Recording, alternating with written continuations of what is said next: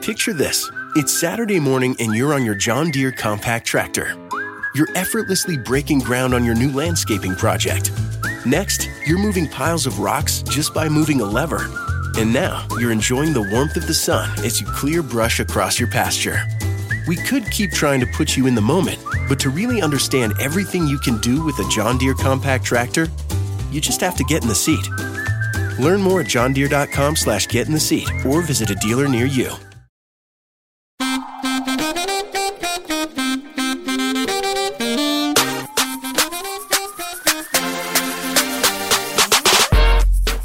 And we're back with an all-new episode of Keep It, Home Edition. I remain in my closet, and I have to tell you something. I just realized it now.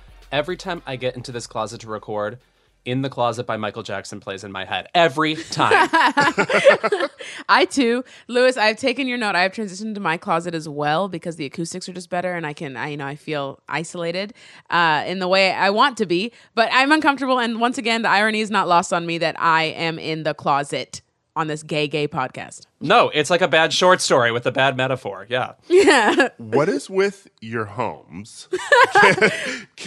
Can you like put some things in them, some things on the wall so that the acoustics, I don't know, get better? Padded. I like to refer to it as a bunker. Your home shouldn't be this airy. Mine's a hardwood floor situation. That's the issue. It's a minimalist. That's a loft. The Love It or Leave It are called the Love It or Leave It Back in the Closet because I guess he's recording in his closet. Well, John Levitt came out, 10 minutes ago, so that metaphor is brand new to him. I'm kidding. That's fair. He's never been to a discotheque. He and Ronan, by the way, I feel like I keep hearing updates about their relationship or how their domestic situation is every second. They're like Tori and Dean all of a sudden. I can't stop hearing about them. Howie Mandel and Terry Hatcher. Anyway, we have a very fun show today. We will be talking to Daveed Diggs. Woo! Now, correct me if I'm wrong, Aida. Did you not say keep it a couple of weeks ago to Snowpiercer, the TV series? And look at us now, confronted with Daveed. Look at Lewis bringing receipts to the reunion.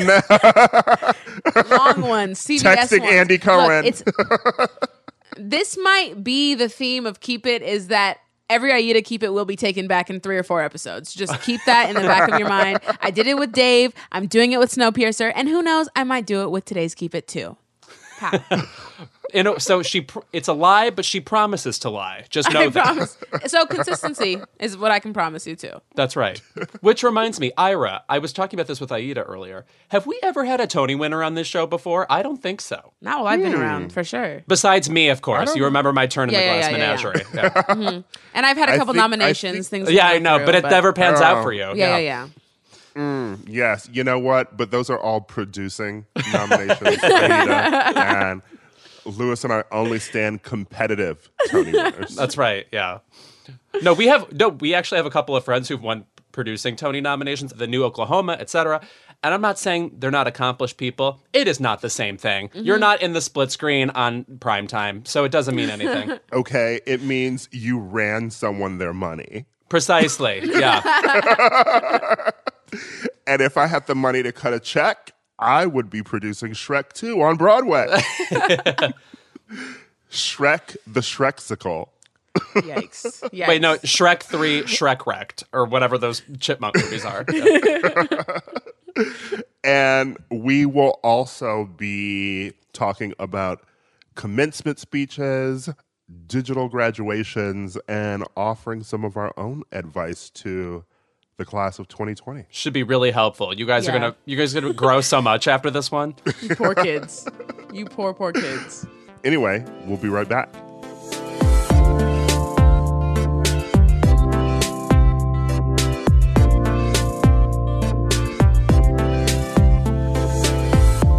Well, the president is ingesting hydroxychloroquine, and I'm on my second bottle of wine this morning.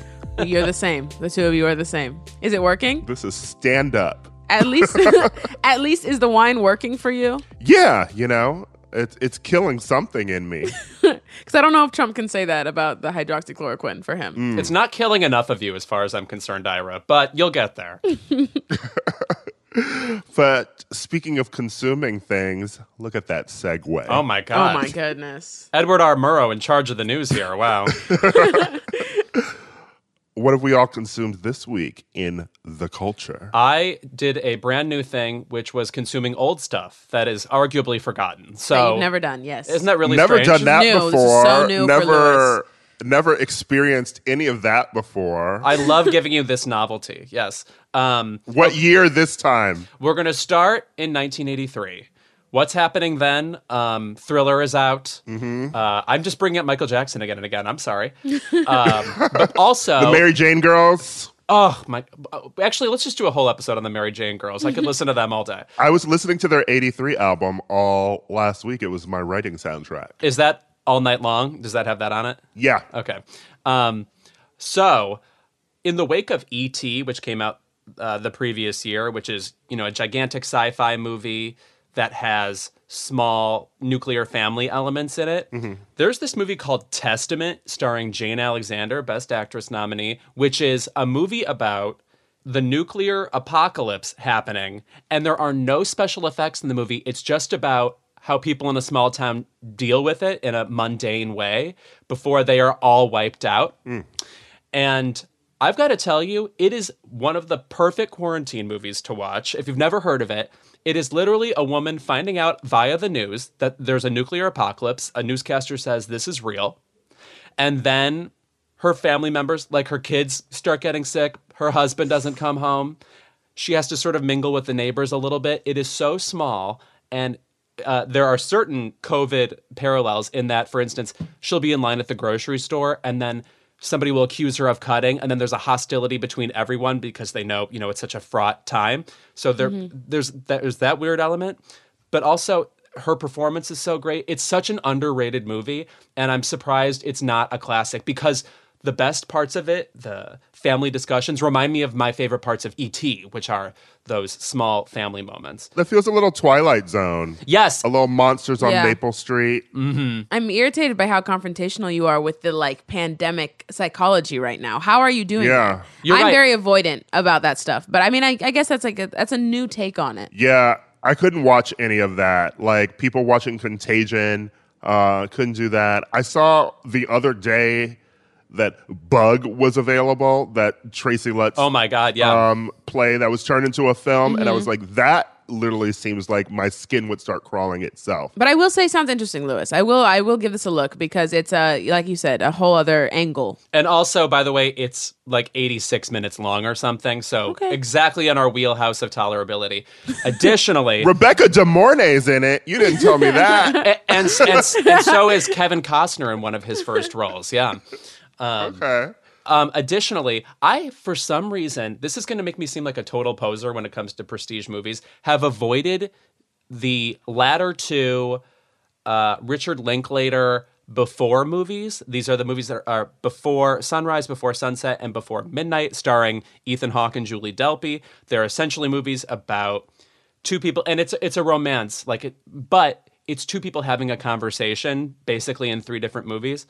I had underestimated the power of everybody involved in these movies. This is another quarantine essential as far as I'm concerned, because it reminds you of the excitement of talking to another person, of getting you excited to just have one-on-one interaction, And I mean, I'm at a loss for words when talking about this. The reason I watched these, in fact, was because last week Ira brought up Collateral, and that made me think about Ethan Hawke. Guys, so he was snubbed for First Reformed last year, and it's crazy that both of these actors were not nominated for all three of these movies. Let me tell you something. It's just a conversation. It is never once contrived. There's never once a moment of dialogue that is written to indicate who the characters are. Like, oh, here's my quirky characteristic. Here's my weird side. They're just people who genuinely seem to want to connect with other people using all of their intelligence and all of their empathy. And it's a movie series that puts you in a place of calm and concentration. unlike almost anything else I've seen, and I truly recommend it for everybody. I think that it's a fabulous trilogy, maybe my favorite trilogy. You know how I feel like Ethan Hawke should have won for Boyhood 2 in 2015. I think I've made that clear as well. I love that man. And it's not just that story is about Nebraska. It's just, I like love him so much. So I'm with you. I'll watch it. I will give it a look. I told you that I would, and I'll report back next week with my opinions. It's also, by the way, so strange that Patricia Arquette won for Boyhood, and Julie Delpy has not been nominated for acting once. This woman will react sometimes a dozen times to something Ethan Hawke has said within the space of 30 seconds, and it's never once put on. I never once think, oh, that was false, etc. And the camera is constantly on her, too. It's an amazing performance. Yeah, she should win awards for her bone structure alone. That Please. woman is one of the most unique-looking women I've ever seen. Though you know I love a French actress, Julie Delpy. Every fucking week. J'adore Julie Delpy. Catherine Deneuve is shook. It's been a while since Catherine's come up. You know, Ira, I dare I know. say you're improving? Dare I say that? I really Merci. Merci beaucoup. I love a romantic drama. And I agree with Lewis that as a writer, those films are beautiful to just sort of watch because they do teach you economy of dialogue, you know? Yeah. I started Masterclass recently for fun, like you did, and I was looking at Aaron Sorkin's one. How's that? It's fine. It's fun. I'm in such a weird quarantine headspace where I feel like I need just some sort of brain refresher on writing in general because I feel like I don't want to do it unless I'm doing it for work.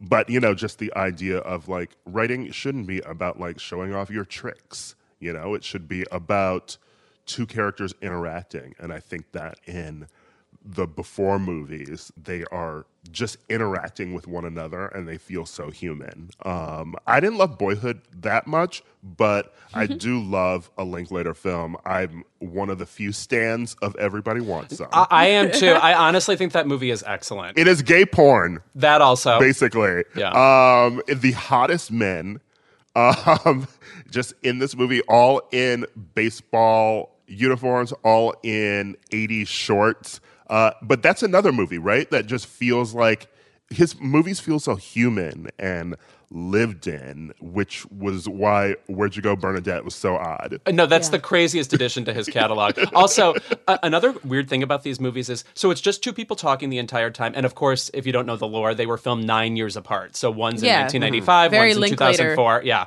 Record later. Yes, precisely.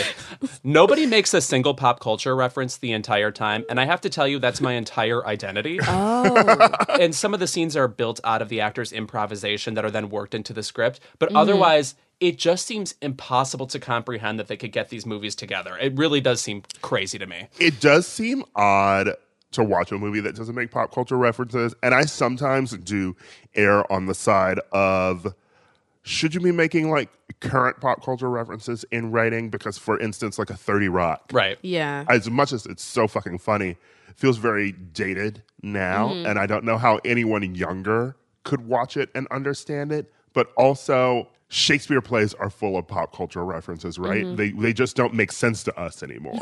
Right. I think when it comes to pop culture references, I get tired of it as a device when they're trying to like hammer down what decade it's in. Like they're trying to use it as like a time travel device. That's when I start to get irritated, when I start to notice it. And reference jokes, right? Oh my like God. if you're just talking to someone and you're like, "Shut up, Eddie Haskell," like that's not a roast. That's not a joke. That's not a roast.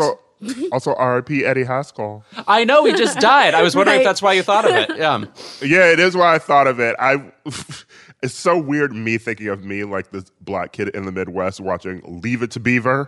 Right? But I was obsessed with Nick at Night TV Land, so I watched Leave It to Beaver every night it was on. Oh, sure. Also, Eddie Haskell, if people don't know, so that's a character in Leave It to Beaver, and he is this unctuous neighbor who like is always in Beaver's mom's good graces, but he's, a little shit.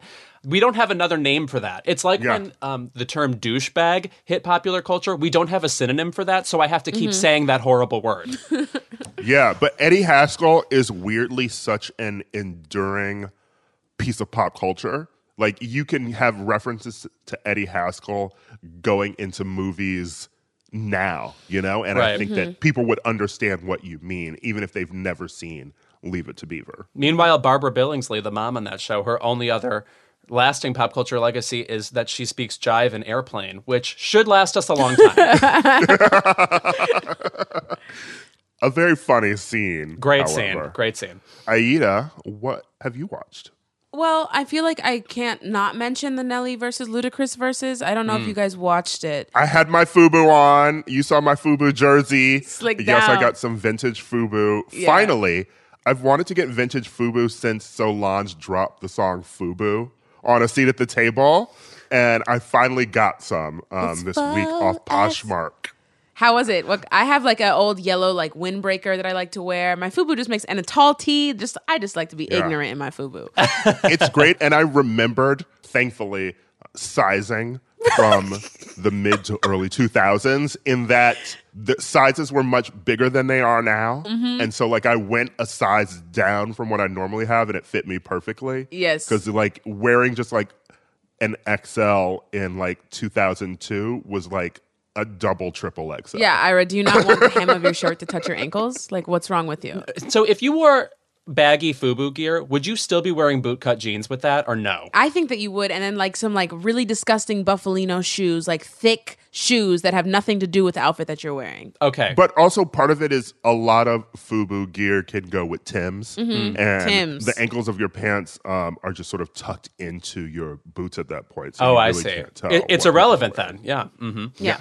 But yeah, so the Nelly versus Ludacris was very entertaining when Nelly could get his Wi-Fi to work. Ira, you were live tweeting it, and it was very, very fun. A lot of people were live tweeting it, and it was just giving me that communal feeling again that we get during like award shows and live TV commentating. Like, I think Versus is the only pandemic programming that like all of us have gotten behind, at least barely, or at least to mock it. So I really do appreciate that Versus is staying consistent. Luda had hits for days. Nelly's Wi-Fi was shorting out, but like even pixelated Nelly is sexy as fuck. Like 8-bit Nelly adapted for Atari was still like chef's kiss. Yeah, it was a reminder that Luda has so many hits, but also jams. Yes. You know, I think Nelly has hits, but Ludacris has like jams that I want to vibe to. Did Gossip Folks come up? He didn't play Gossip Folks, but he did play Minuteman. Oh, hell yes. There you Okay, good for us. Good for you guys. Yeah, with a shout out to Missy. One, I do love the community of it because it feels very much like Black folks are just getting together and still live tweeting and finding ways to connect on Twitter. Throughout this, and it's happening every week. Unfortunately, there was a moment where Nelly's Wi-Fi wasn't working and Luda was playing like that unreleased song of his. Yuck. Throw That up. line where it was like, I still love R. Kelly. And it was like, what? Yeah. And then he ran it back.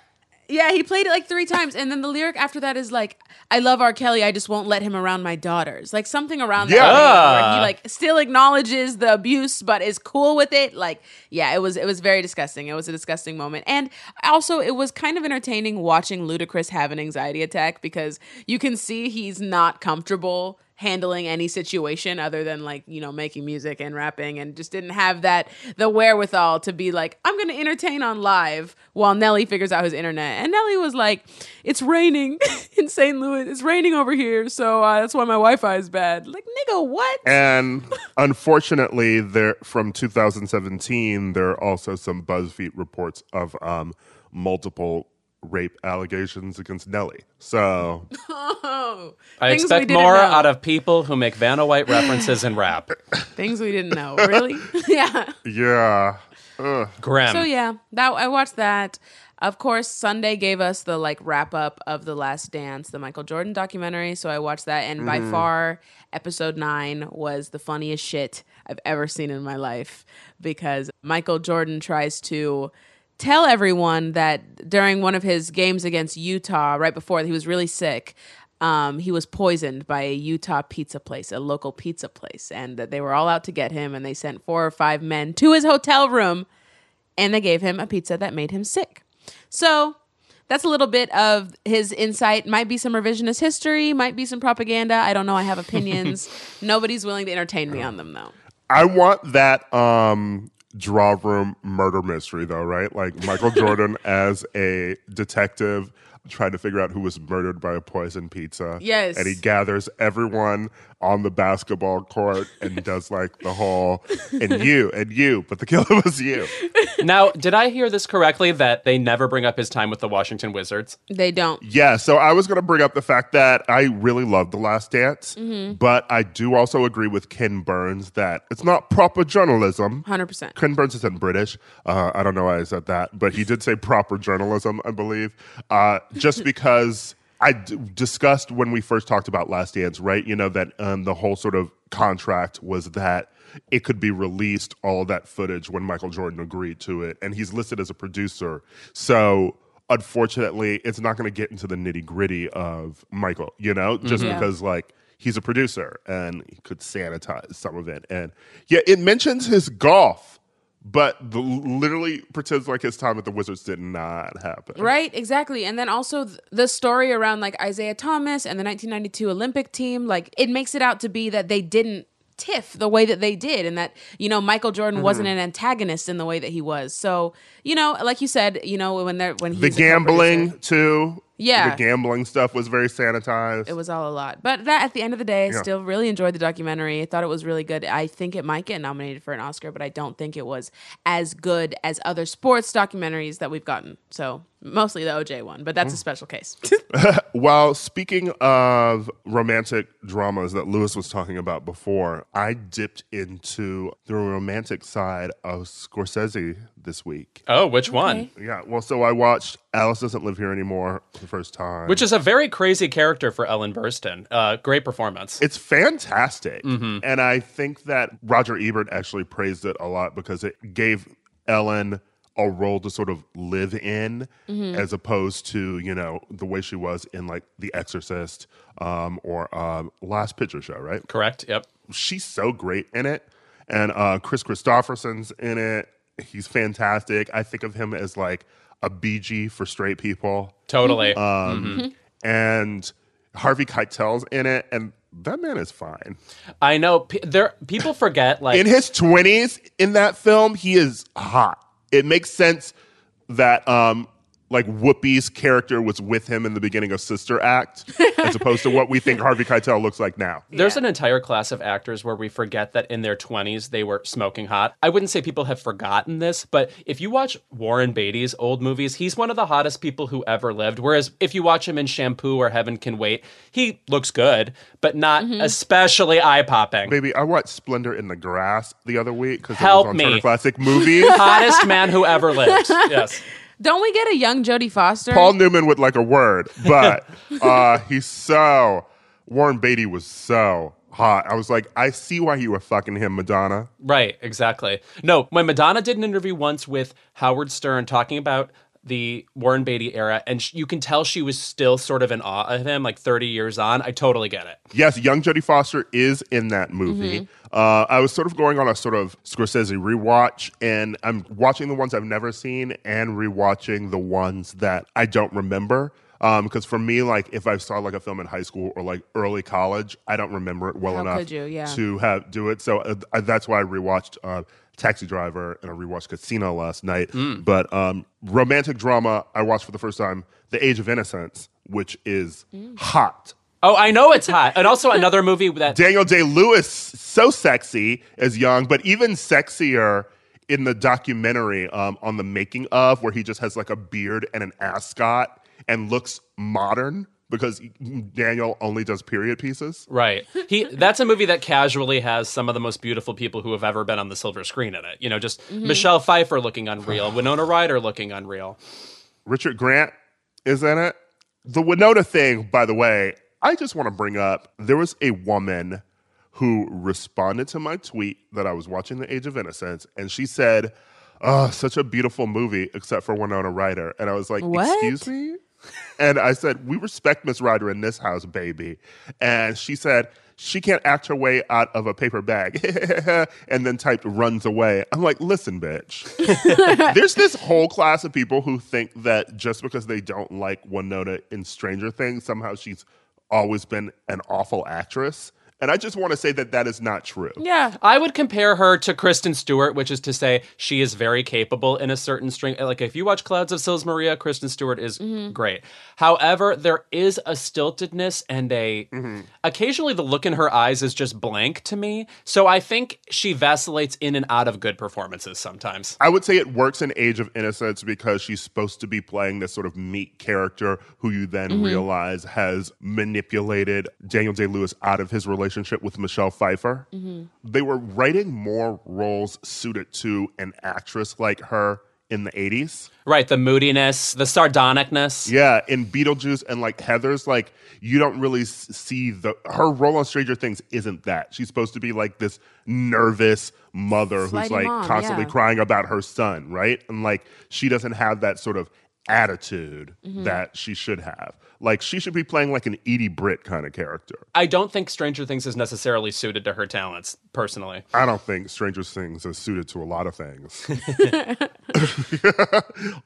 like being good. Yeah. For one. I'm glad that this is being talked about here because I had to experience Stranger Things pre-Keep It podcast and just looking at all my friends being like, what is this? Why The are first we... season is white excellence. The first season is white excellence. The rest of it, sort of a mess. It should have been a movie. Anyway, I guess that's it. Wrapping up, I will say that speaking of romantic trilogies, you know which one I've never seen? Bridget Jones. Any of them? Any of them. I will say once you've seen the first one, I think you can kind of gather what comes next. But I mean... I've seen the third one, I think, in the waiting room of like a doctor's office and was like, Patrick Dempsey's in this? What? And then just like kept it moving. I feel like Renee is somebody we can always stand to revisit because movies like Nurse Betty just haven't stuck in the cultural imagination as much. One of my first films, yes. Rewatched Nurse Betty the other week, and people do not remember that she makes out with Morgan Freeman in that movie. Woof. Oh, that's imprinted in my memory. There's Disgusting. no way. Anyway, when we're back, Daveed Diggs.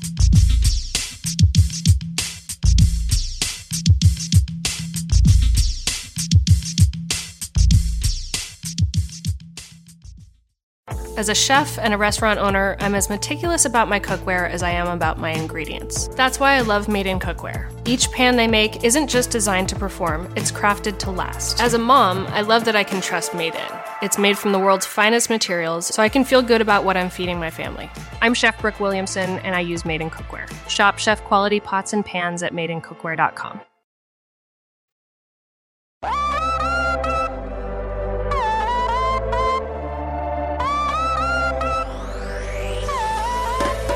After pulling double duty as both Marquis de Lafayette and Thomas Jefferson in Hamilton on Broadway, and scoring a Grammy and a Tony in the process, our new guest became a fixture on big and small screens because you can currently catch him on TNT's Snowpiercer, an adaptation of the Bong Joon-ho film Snowpiercer. It is a post-apocalyptic thriller following the passengers of the Snowpiercer, a giant, perpetually moving train that circles the globe and carrying the remnants of humanity 7 years after it became a frozen wasteland.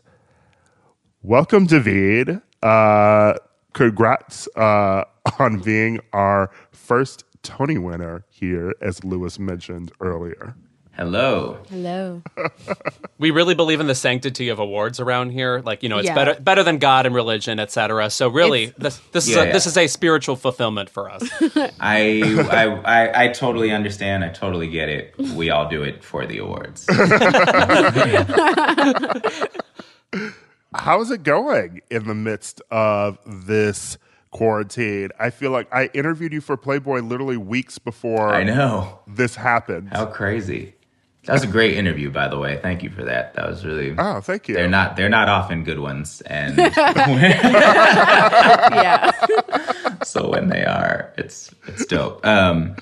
Things are good. As good as, like, other than the crippling anxiety, I think everything's pretty smooth. Like I'm still crazy busy, which I don't think is the goal, but happens to be true and allows me to sort of just keep focused on things and keep feeling like I'm producing things, which is great. I'm super fortunate. I have a great place to be sheltered in. Look at this wallpaper. I'm doing good. I'm with my girlfriend, and that's amazing. We never get to spend this much time together. So there are so many upsides to my current situation. Mm-hmm. The major downside being I don't see a way out yet, and we have no actual leadership in this country. So, Yeah. For people who can't see it, by the way, the background is very exquisite. It's very Rainforest Cafe, Caribbean restaurant. Exactly right. With chic, yes. Miss Lily's in Harlem sort of vibe. I like it. This is actually, this room has been appearing on a lot of, morning shows and talk shows and stuff. And every time it happens, my mom goes, "That's my room." Because whenever she stays here, she stays in this room.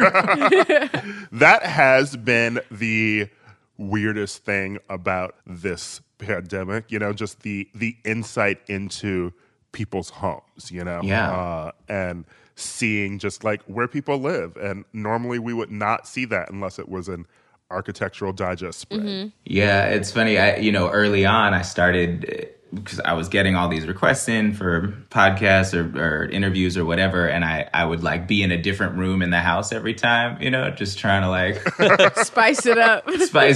And then my girlfriend was like, "Will you stop showing our house to the world?" And you're like, "What are you doing?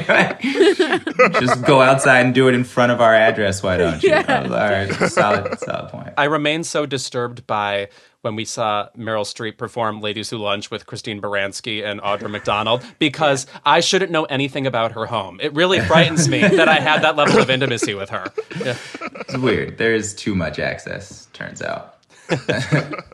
Okay, well, we have to talk about Snowpiercer because, one, when I watched this show, it occurred to me, my memory of the movie is strong for a couple of reasons, namely Tilda Swinton, who is just one of my all-time favorite performers anyway. Yeah. So to move the plot along and I think cleverly change it so that the protagonist is a detective. Yeah. I was just interested in how they could transfer that strange and loopy grittiness to a episodes long show. So when you prepared for this role, did you watch the movie at all or watch it several times or not care? No, I watched it, early on when I was sent a pilot script. I had never seen it and I didn't know anything about it. So I watched the movie and then I realized that was based on some graphic novels. So I read those graphic novels. This was all before I even auditioned for the thing, just because I'm in the task of making the decision whether or not to do a project. I'm a nerd and I know how betrayed I feel when something I'm a fan of gets fucked up, basically. So so it was mostly me doing my due diligence to make sure that whatever the show was trying to do was going to feel substantively different from the existing versions of it, so that it didn't have to live up to a thing. And it felt like it did to me. It felt like it was attempting at least to do a thing that is the reason to make something in a TV show, which is to sort of more deeply explore some of the underlying issues that particularly the film brings up, but that you have to sort of run by the virtue of a 90-minute time limit and a heist setup. So that's what excited me about the project. We would sort of talk about the film and the graphic novels on set all the time, but just as sort of if there were interesting parallels coming up, but we didn't ever feel like we had to look at it for character or for plot. I think they sort of smartly set this in a different time than either of those things take place and allowed it to sort of be its own world.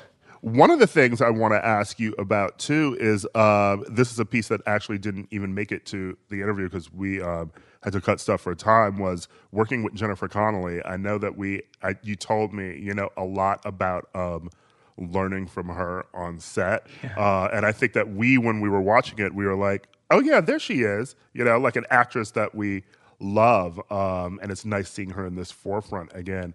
What was it like just working with her on set? Because, you had a really fun story about that before. Oh, yeah. I don't remember what story I told you, but she is like the most prepared actor I've ever worked with. And I'm not. So I did a lot of just learning from her. I mean, if I had to do a scene with Jennifer, like kind of the goal was like, just don't get showed up too much. Like she, like, I don't know. I like punching above my weight a little bit. Like she's better than me by any metric, I think, by any of my own personal like metrics. She's been doing it longer and she has more techniques and she's capable of very easily accessing things that take me a long time and a lot of effort to access. And I like working with people like that. And she's such a giving performer and actor. And what I generally do as a stage performer is trust my directors so much to sort of set up everything. But it's different in TV because the directors are in and out. The actors are the only people who are there the whole time, really. So it makes sense that it kind of falls on you to set the tone and the atmosphere, and like that tends to fall on the people who are high up, who have, are 1 and 2 or 1, 2, and 3 on a call sheet. Like that's sort of your job, is to make sure that the environment is conducive to actually getting work done. And Jennifer does that so well, and I aspire to be that good at such things. I have to say, though, I find Jennifer Connelly, generally speaking, intimidating seeming. I literally worked this out on Twitter one day. I was like, is it that she seems mean, or does she just have long, straight hair? I can't tell. Long, straight, black hair, yeah. Yes. It's the dark hair. And it's the Shigo effect. One of my favorite movies of the 2000s is Little Children, where I think that's my favorite role of hers, period. Was she intimidating as well as educational in terms of her experience? Yes, until her daughter came to set one time. And then all of a sudden I was like, okay, I get like the way that she loves her kids. And that's also like most of what she talks about if we're not shooting is her kids. Like she loves her kids so much. And that was like, oh, that's the side of this you don't get to see. Just made sense. Like she's an incredible mom in the same way that she's an incredible actor, David, I know that like none of us could have predicted that Snowpiercer's release would have coincided with the world ending, but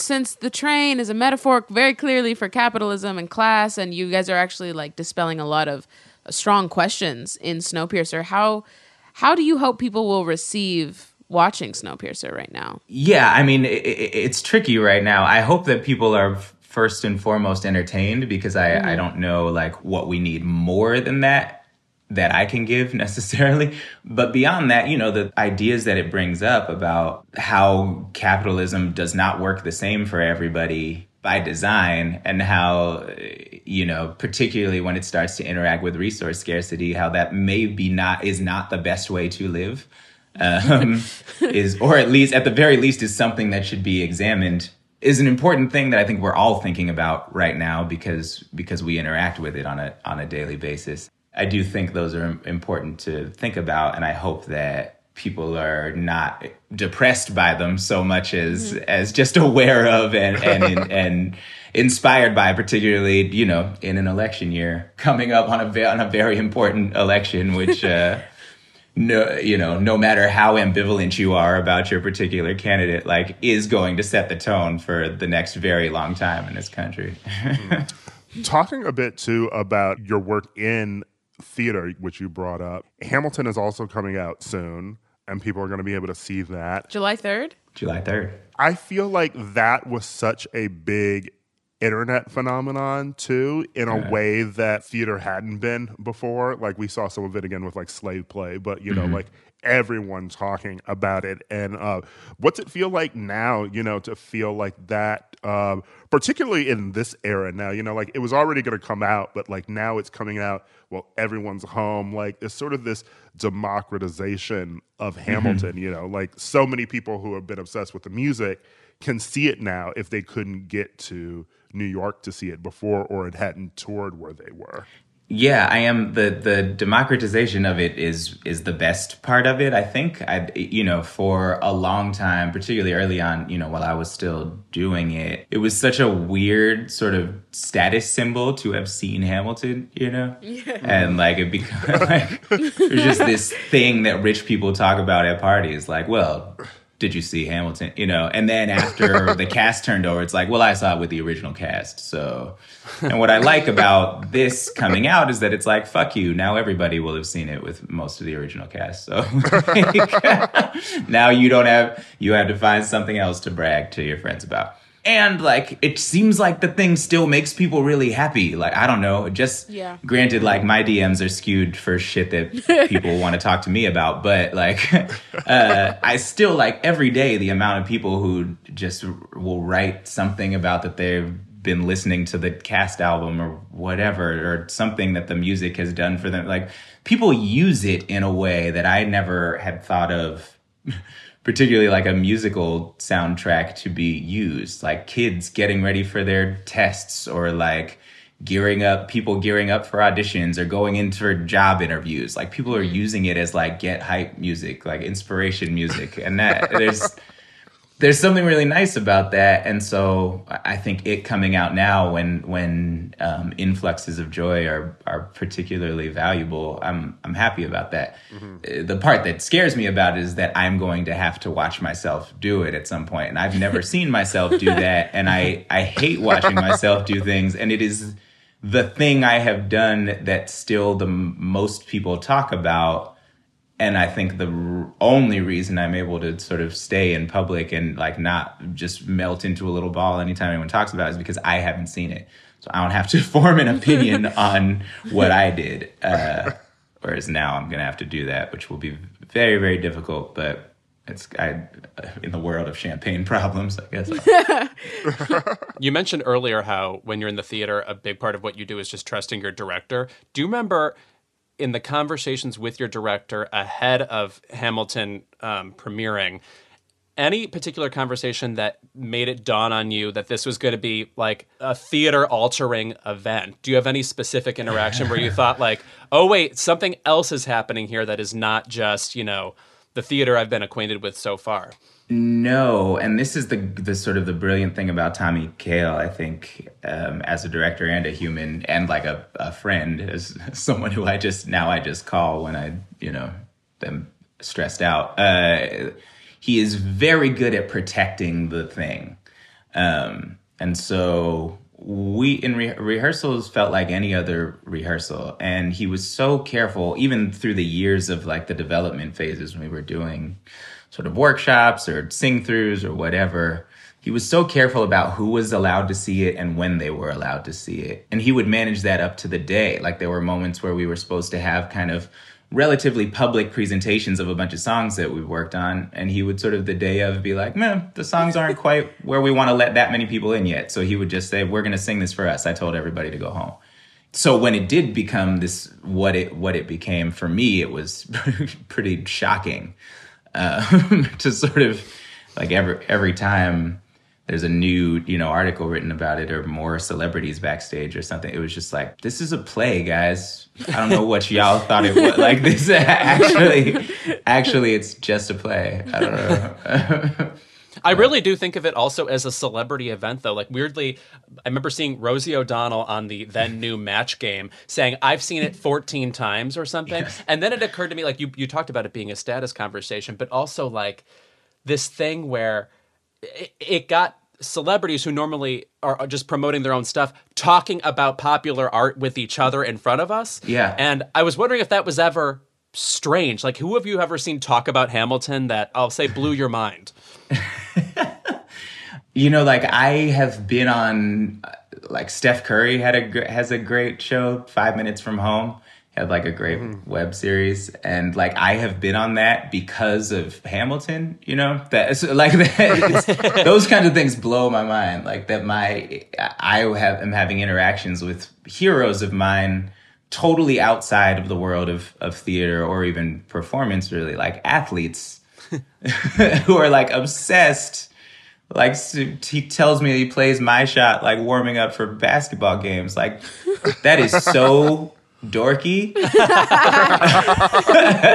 and also like so amazing, right? Like how is that even possible? And then like hang out with his family and like his kids are singing the Schuyler Sisters songs. It's like, dude, what a wild world, you know? Even early on, we did a BET cypher for the BET Awards that year. Like there was a Hamilton cypher with like me and Lynn and Black Thought.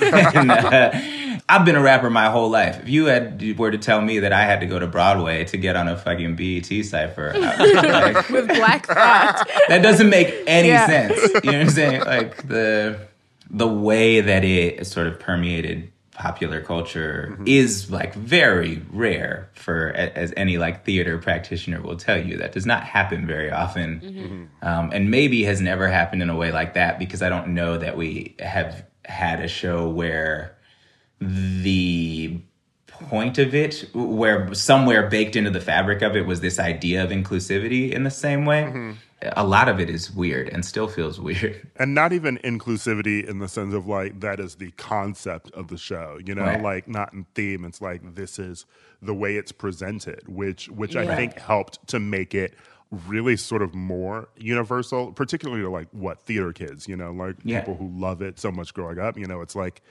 it reminds you of high school or college when like you could play any role, right? Yeah. You know, and that changes when you go into the real world, you know? And it's like you can't always play every single role that you would maybe be cast in as a kid. And so I think that, you know, it's this idea of theater being for everyone. And I do like that now, like so many people can see it.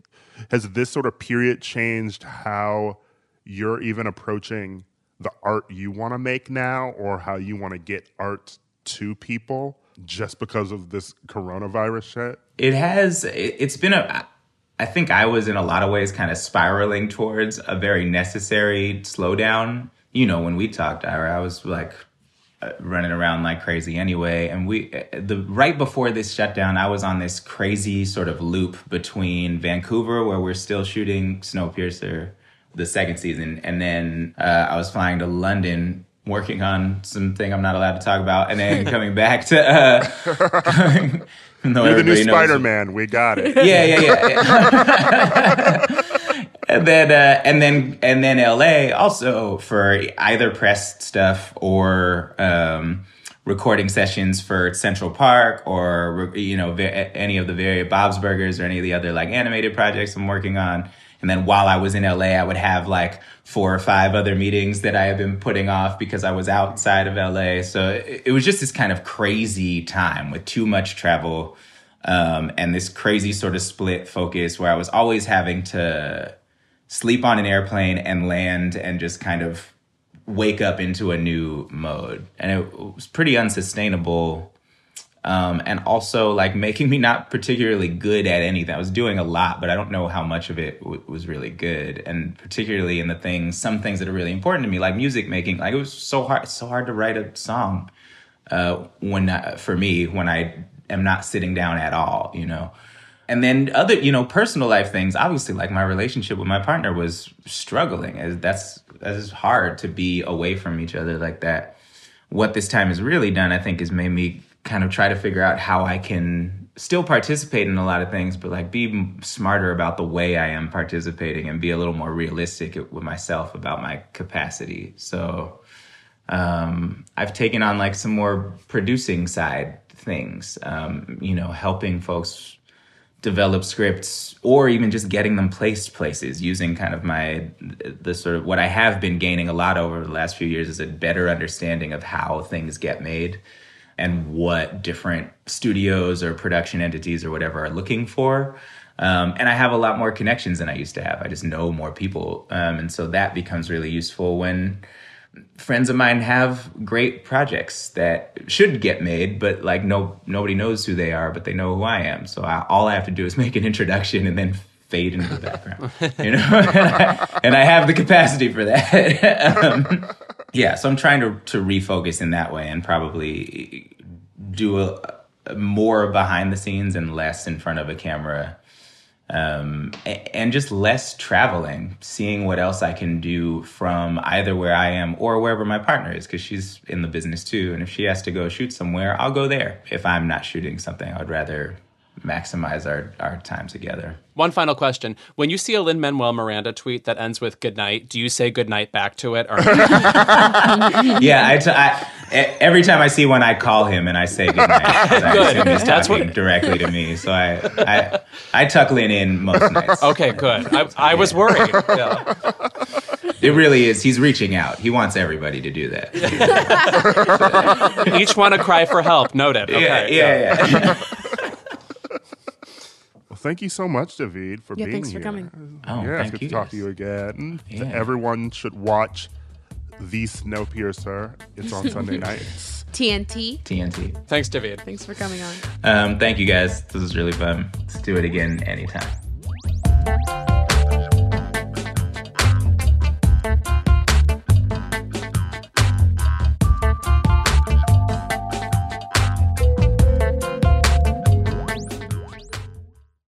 As a chef and a restaurant owner, I'm as meticulous about my cookware as I am about my ingredients. That's why I love Made in Cookware. Each pan they make isn't just designed to perform, it's crafted to last. As a mom, I love that I can trust Made in. It's made from the world's finest materials, so I can feel good about what I'm feeding my family.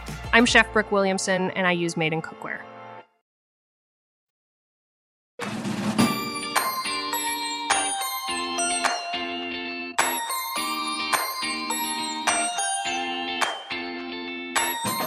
As the class of 2020 graduates into a world beset by a global pandemic and economic anxiety and unprecedented unemployment, I will say, welcome to me and Lewis's graduation years. Right. Oh, yeah. It's the same. I graduated They from were a nightmare. I graduated from journalism school in 2008, and the commencement address was like, "Why the fuck did you major in journalism?" That's so disrespectful. Yeah, and I graduated in 2011 after that financial crisis from graduate school, and Bill Clinton was our speaker. Oh, and damn. a lot of it was like, so no jobs, financial crisis. Anyway, welcome to the world. What are y'all going to do? But the class of 2020, because they have been hunkered down at home, thanks to stay-at-home orders, has had everyone and their mother emerging on Zoom to give them advice. You know, they're getting their commencement speeches broadcast to the world.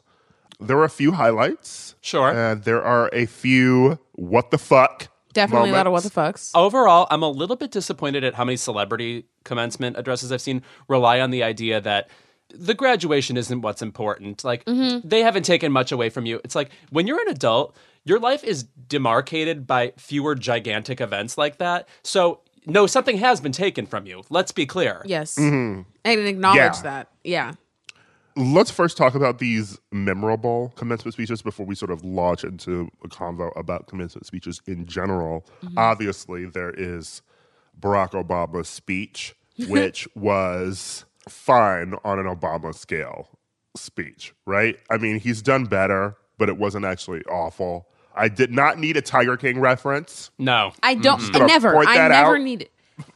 And they like multiple speeches that we're about to talk about reference Tiger King. Why? Who's that for? Whoever they hired to do the speech writing was like, that's what the kids like. They're watching Tiger Yuck. King. I feel like it was mostly kids as parents and people our age watching Tiger King. But anyway. Yeah, I liked Obama's main speech, though the part where he allegedly drags Trump and says, a lot of so-called grown-ups out there. I mean, I thought that was a little immature for addressing 18 and 22-year-olds. Yes. Yes. The thing about Obama is that he always wants to drag Trump, and it's always figuring out a way that he can do it. And sometimes he's good at it, and this one I felt like was just sort of weirdly worded. It was meek, and he didn't want the speech to feel like a tirade against Trump. I get it. It just, Yeah. there's something about the phrase so-called grown-ups that feels like, you know, a Rugrats TV sequel.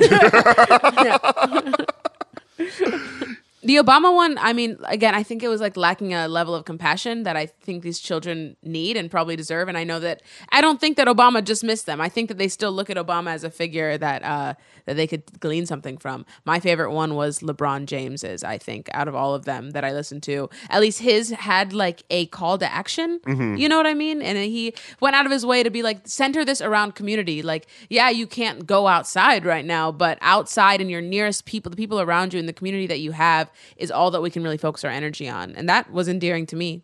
And his hairline was looking right for the first time in a while. So I love you. don't be dragging Bron's hairline. I'm like, He tried it. I'm like, what you think of mine? You know who addressed everybody with the dignity that was expected? But if I were her, I would have gone nasty. Is Malala? She said, "The class of 2020 won't be defined by what we lost to this virus, but by how we responded to it. The world is yours now, and I can't wait to see what you make of it." If I were Malala, I'd be like, "When I was your age, I had a Nobel Prize, sweetie. And look at you now, stuck in a goddamn living room. You Crying on will a never be me." Yeah. Oh, Malala. Yeah. It does bring up the idea of what commencement speeches should be for, right? I mean, like, we've all experienced them. I don't really recall my high school commencement speech at all. I do know that our dean of students, Mr. Bob Herman, gave that commencement speech. And I do remember that at one point he was a silver fox, and I liked looking at him. Did not like hearing him speak, though. He sort of droned on like a robot. That's what high school's all about. Not paying attention to who's up there, but knowing that they're hot. That's what life is. Yes. The class of 2020, yes, you're at home. Yes, there's a lot of this shit going on. But let me tell you, you do not want to experience several hours of sitting somewhere while multiple people talk forever.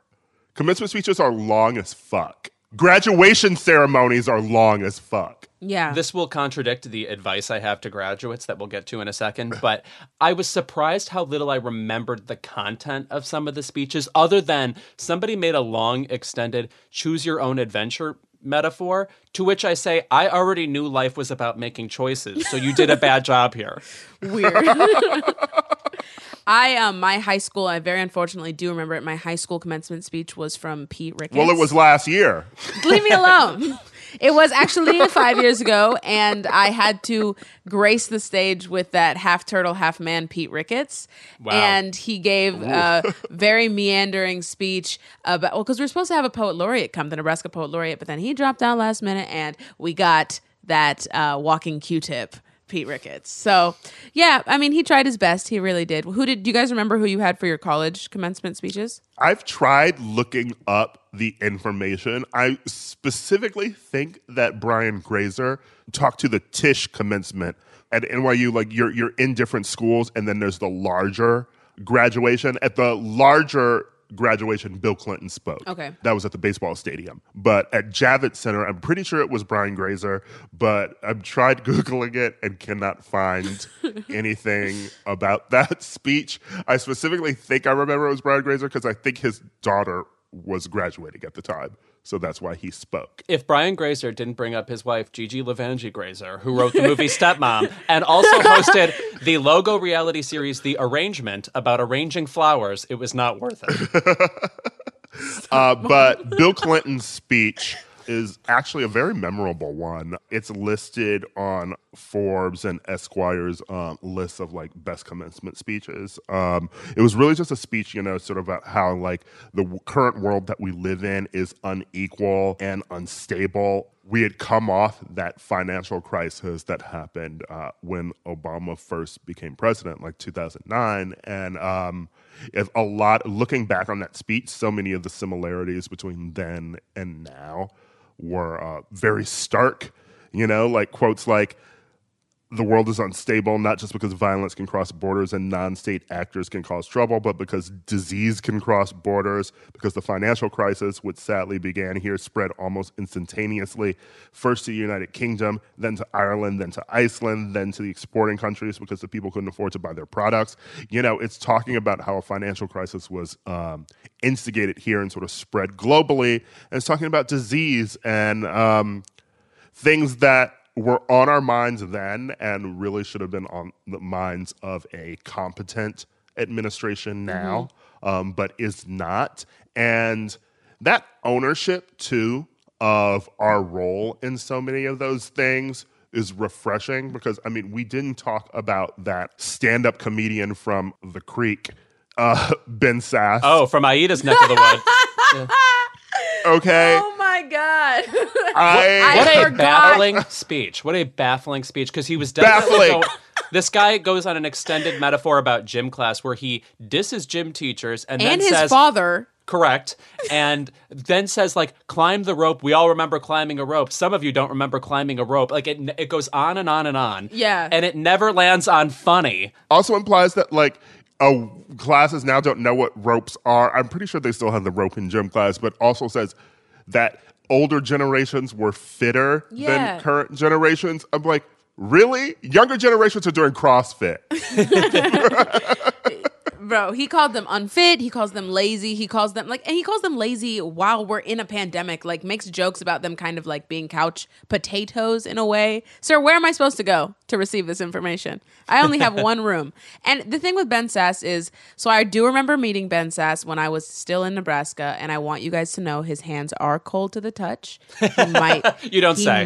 He might be a reptile as well. That might be the theme for. He looks exactly like the Midwestern man that the really hot girl from high school ends up marrying instead of the hot guy that she dated in high school.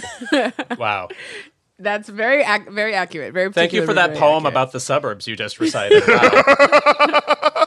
Just call me Arcade Fire. But I'm looking at Ben Sass's history too. First of all, I hate this Republican talking point of adopting rhetoric of lazy Gen Z, millennials, etc., as if he was in the war.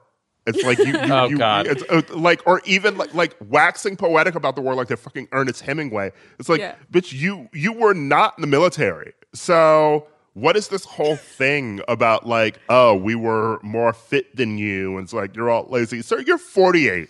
Also, the entire idea of one generation having more experience or anything than a younger generation is just pathetic and age old. And the same story we've been telling ourselves for 100 years. And there's so many people online trying to recently there was someone in the UK waxing poetic about World War II and shit like that. This sort of myth that everyone in original world wars was lining up on the front line to lay down their lives for their country. I'm pick up a fucking book. Wars have been protested for generations. Also, there's this idea that he's supposed to be the young voice of the Republican Party.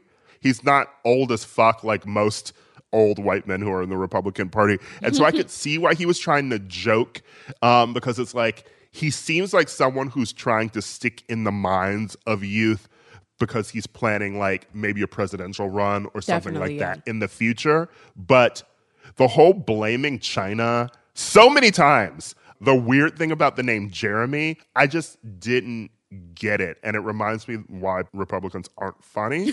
And I sort of don't want to see him again, but I'm pretty sure we will, judging from that speech. It's a certain thing that I think also goes along with being a conservative or being a Republican, which is a lack of awareness, which is what you need to be a funny person. So it was very uncomfortable, but unfortunately it's not unlike my experience with old white men in Nebraska, and I'm sure you guys can speak to this because it's a very common Midwest sentiment, but it was the most Ben Sass speech that I think he could have given. Yeah. Well, also to Aida's point, a big part of being funny is wanting to relate to other people as opposed to taking all your toys and going home, which is, the motto of the Republican Party. Yeah. And really just sort of speaking down to people too, unfortunately. I do think the best commencement moment belongs to Cardi B, who said, Don't let no coronavirus or no nothing take this special moment from you. That's all you need. That's it. That's it. She's truly been the public speaker of our time. I remember what she says every time. Cardi could run for president. Cardi could run for president, and I might not vote for her, but I would hesitate. Do you understand what I'm saying? I would think about it. You would You'd be respect the kombucha thought. girl. Yeah. I would donate money so that she could be on the ballot. Yes. I want to see her make it to the top. I do. Yeah, she deserves to be in the primary. So what advice do you guys have for actual graduates? Do we have anything we want to say to young people who are unfortunately going to deal with the world, which I don't recommend, but okay. I feel goofy giving graduates any advice, but I will try my best. I really want them to know that, like, and, you know, this is probably what you guys experienced too, coming out into the, you know, economic crisis or after it, is that by nature of being in that thing, you are the most resilient class of people that have come, like, since anyone before you. So I think that these kids are going to be, like, they're going to operate on a totally different level of innovation than I think we've ever even been forced to. I just want them to take the skills and the knowledge that they've learned and try to turn that into something that is modern and capable for this time that we're living in. But they got it. They'll be fine. I would say that history is not something to be afraid of. You know, a lot of older people for generations are always going to be talking down to younger people, saying that our generation was doing something different. You know, your generation is a little bit lazier. You're in your sweatpants at home, etc. But I would say that learn from generations before you and keep, you know, moving forward with your own innovation. You know, I think that young people will always be smart, always be the future of this country. And I think that whatever you need to do to forge your path in the world is right for you. You know, you look at how even the three of us would have the careers that we have now. That wasn't the path for so many other people. And I think that you create your own avenues. Something like this, a podcast, what didn't even exist in this form when we graduated. Television writing didn't exist the way it did now with all sorts of digital platforms back even in 2008 when I first graduated from college. So, you know, just look around at what you would like to do and find whatever way you can to make that happen. And build a community too, you know? You're not the only person going through this. There's so many other people who are experiencing this very fraught moment.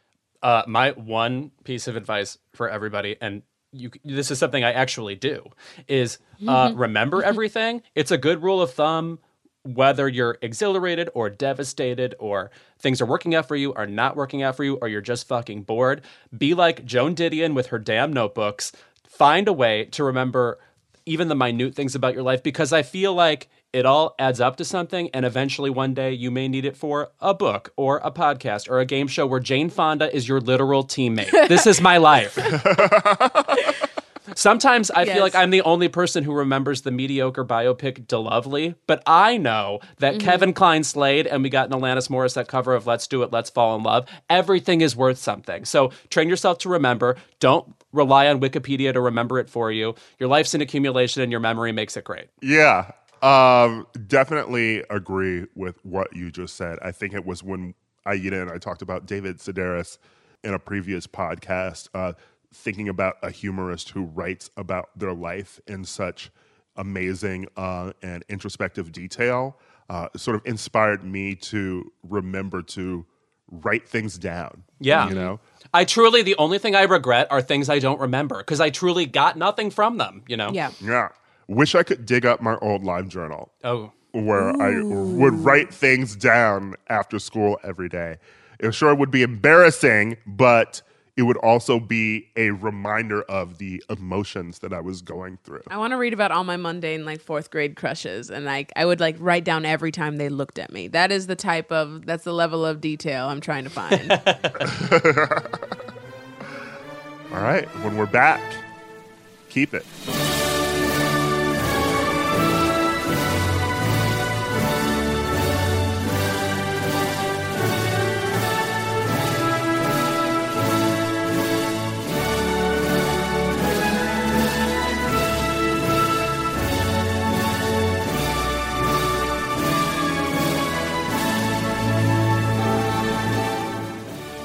And we're back with our favorite segment of the episode. It is Keep It. Things are going to get kept. We're ready for another one of Aida's lies. This one I can promise you. What are you pretending to keep this week?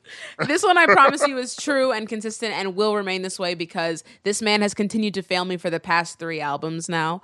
Now, I know that I come here and complain about rappers a lot, but that's because I have so much faith in the rap boys, but they always fail me, especially recently. And I don't know if it's because this is the like natural curve of becoming a rapper where you work really hard at the beginning and then you get success and you stop working hard and you just release whatever. It's like a natural laziness. But Future's new album came out, and I don't know if you boys are Future fans. I would assume you're not, but I don't want to make any assumptions. Aida! Now, who knows? You know I'm a Future fan.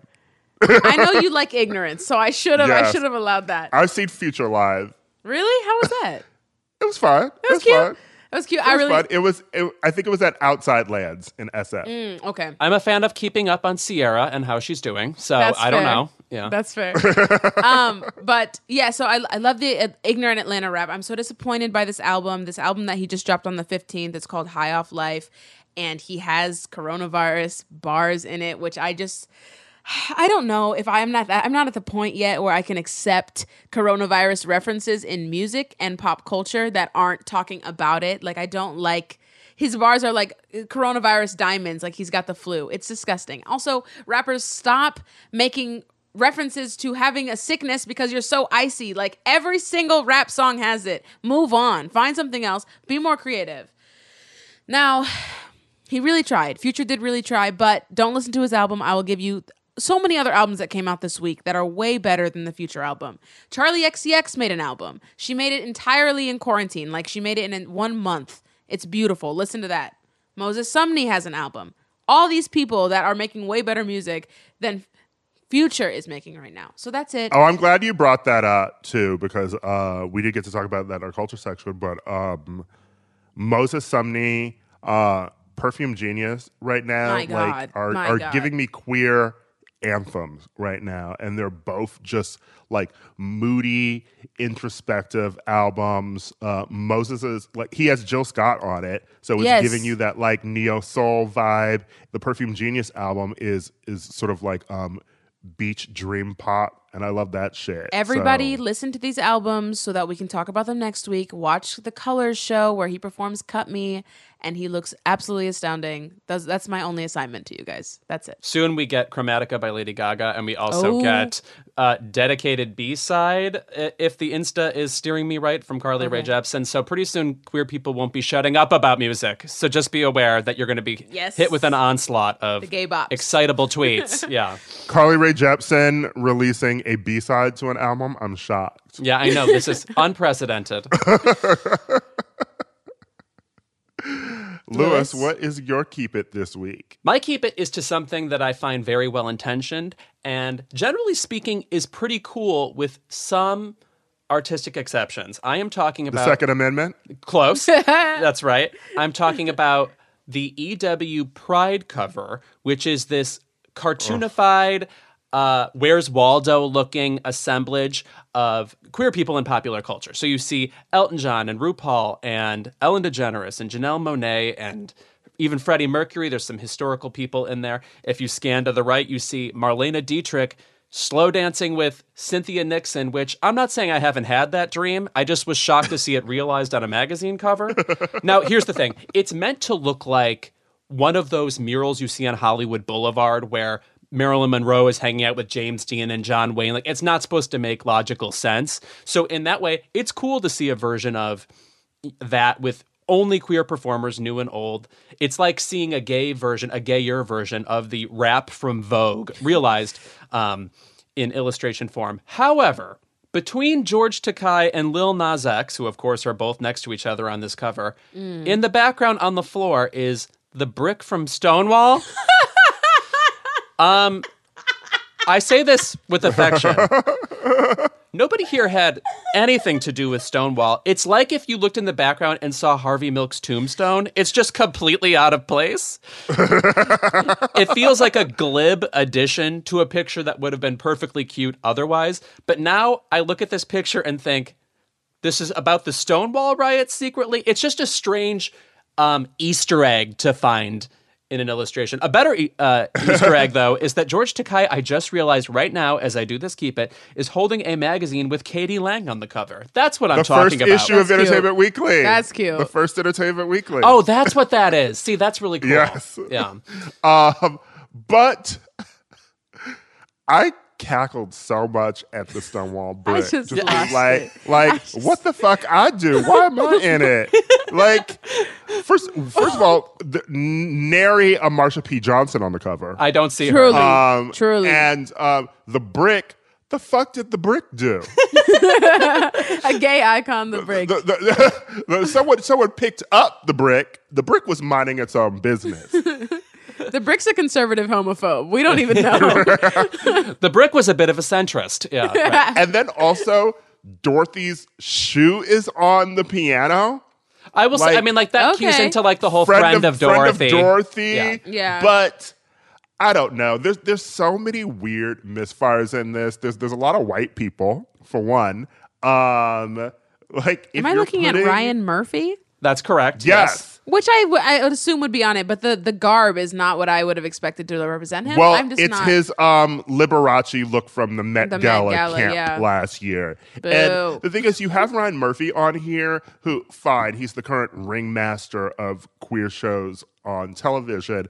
Sure. Where are the queer people who are in those shows, though? Exactly. You know, like, where's a Billy Porter? That's Where's an India Moore? You know, Mm-hmm. it is very lax. Just sort of the thing that a white gay would dream up, right? I'm looking at one trans person on the spread. I looked at the Instagram of the person who created it, and, you know, he's British and has muscles and he's hot. Boo. So, you know, a white gay dream. It sort of looks like the black paintings that you see in Harlem, the ones of like Aaliyah and like Biggie and MLK and Rosa Parks, like all in heaven together for some damn reason, hanging out. But then also like Michelle Obama's in it too. Like they have an African American caucus in heaven. But I want to know why they put all of they put like Lil Nas X, Laverne Cox, Janelle Monáe, RuPaul all on the first page, and then there's no black people on the second part of the spread, like the other half of the spread. Very strange. That is true. Right. Yes. Very strange. Like I said, it's a white gay thinking of the famous gay people that they remember immediately. And then at the end, it's like, well, you sort of left these ones out. And they're like, well, I had to get in Marlene Dietrich and Rock Hudson. And I know that some people were dragging Rock Hudson this week. Yeah. I get it. We shouldn't really be attacking him, but also he wasn't out, you know? And like what's happened to him was unfortunate, being in the closet his career, and his death was very sad as well. And it brought to light the AIDS epidemic. But it seems almost Ryan Murphy Hollywood-esque to include him on it too, right? Because so many of these other people are living out loud, and this gay fantasia on mundane themes. I was wondering how you were going to end that sentence. Yeah. Yeah. The conclusion of Rock Hudson does feel like it's just promo for Netflix's Hollywood. They could have Yes. thrown in out gay man Sal Mineo of Rebel Without a Cause fame, who was eventually nominated for a second Oscar for a movie called stand. Exodus. And he's cute. Yeah. Oh, he's adorable. Right. But I just want to say also, though, apparently Kristen Stewart tops Lily Tomlin. I had no idea, and I'm thrilled to see it. I want Kate McKinnon in the front. That's what I want. That's my only change, really. Stonewall Brick can stay. Kate McKinnon comes to the front. She should be slow dancing with the brick. Come on. Or like holding it and kissing it. Whew. Ira, do you have a keep it this week? My keep it this week is to House Speaker Nancy Pelosi. I have to agree. We talked about this last week when I was talking about Adele, right? Like, keep people's bodies out of your mouth. And I get it that we hate Donald Trump. Listen, I mean, he's trash. He's not iconic. He's a disaster. He's a psycho. Call him a psycho. Yes. So she was talking about the fact that he was claiming that he's taking hydroxychloroquine to ward off coronavirus, whatever, like self-administering it. First of all, we know that nigga's lying, for one, okay? Because either he would be dead or he's having it administered to him properly. But it's dangerous for him to be saying that out loud when other Americans could adopt it, because he is a cult leader and many of his acolytes do whatever he says to the detriment of their own health or their own economic stability. But Nancy Pelosi's conversation with Anderson Cooper, where she brought it up, she said, as far as the president is concerned, he's our president, and I would rather he not be taking something that has not been approved by the scientists, especially in his age group and in his, shall we say, weight group. Morbidly obese, they say. So I think it's not a good idea. First of all, you sound like Trump when you say this, right? The whole idea of, shall we say, weight group, morbidly obese, so they say, like you're trying to pawn off your insult of Trump as something that other people are saying instead of something that you're saying. And you know what? Like, Nancy, like, knuck if you buck, okay? Like, I've had enough of the everyone yes queening over the clap that she did to Trump, yes queening over the ripping up the speech behind him. It's like all of these little Twitter moments, these GIF moments, deciding to get people to stand something that's dramatic in politics rather than actually coming out and saying something that's useful and helpful to people in this time. And now you're using this moment to attack Trump because you think that he's morbidly obese. I want to say that whatever you think about Trump, there are a million things to say about him that don't involve his weight, because what you're actually doing is attacking other people who are fat, you know, and it shows what you think of them. You know, it's so many people hopping online to defend her or saying, oh, this is funny, or when you say that it's in poor taste for her to be saying this, you're accused of being sensitive. And I think it's just a common conversation that we have about people's bodies that is really inappropriate. People in your lives who are fat hear you saying these things and they don't feel good about them. You know, particularly like now in the coronavirus epidemic, right? You know, like how many tweets do you see from people who like it seems like, turning back to look at his wife level, the idea that you might gain weight from eating too much in this pandemic, right? It's like the way that people just talk about their bodies online, as if that is the possibly worst thing that could ever happen to them.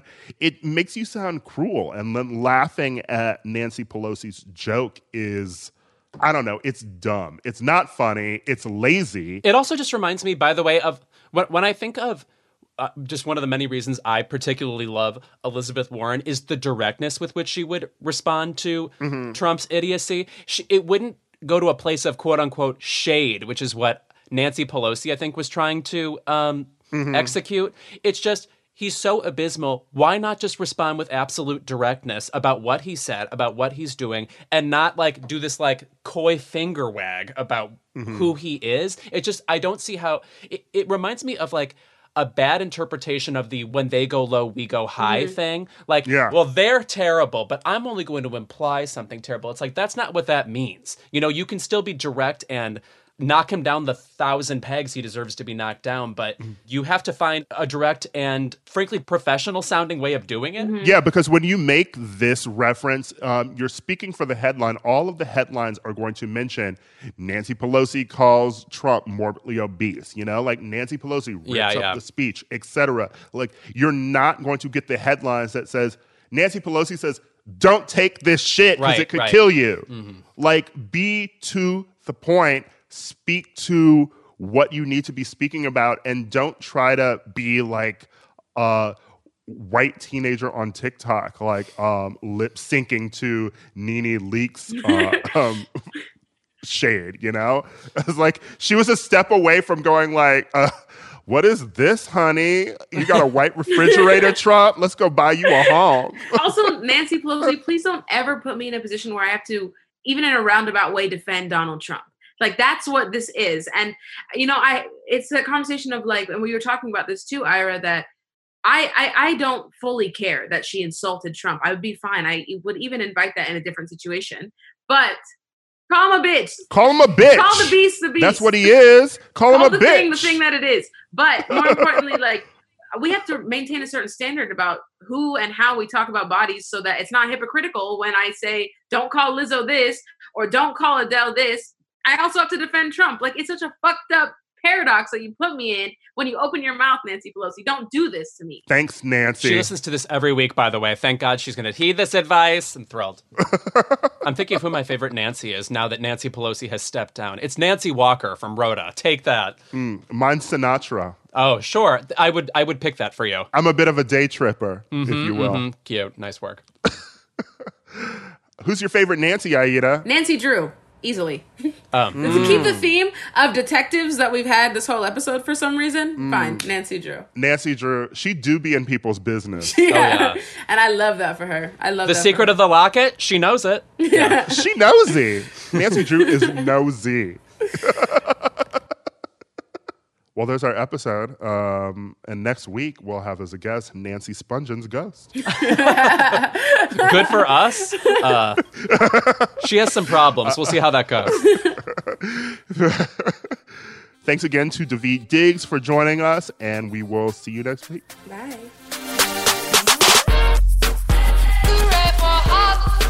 Keep It is a product of Crooked Media. Caroline Reston is our producer. It's Caroline, like the princess, the one you don't care about. Our editor is Bill Lance, and Kyle Seglin is our sound engineer. Thanks to our digital team, Elijah Cohn and Nadine Melkonian, for filming and editing our video content every week. As a chef and a restaurant owner, I'm as meticulous about my cookware as I am about my ingredients. That's why I love Made in Cookware. Each pan they make isn't just designed to perform, it's crafted to last. As a mom, I love that I can trust Made In. It's made from the world's finest materials, so I can feel good about what I'm feeding my family. I'm Chef Brooke Williamson, and I use Made in Cookware.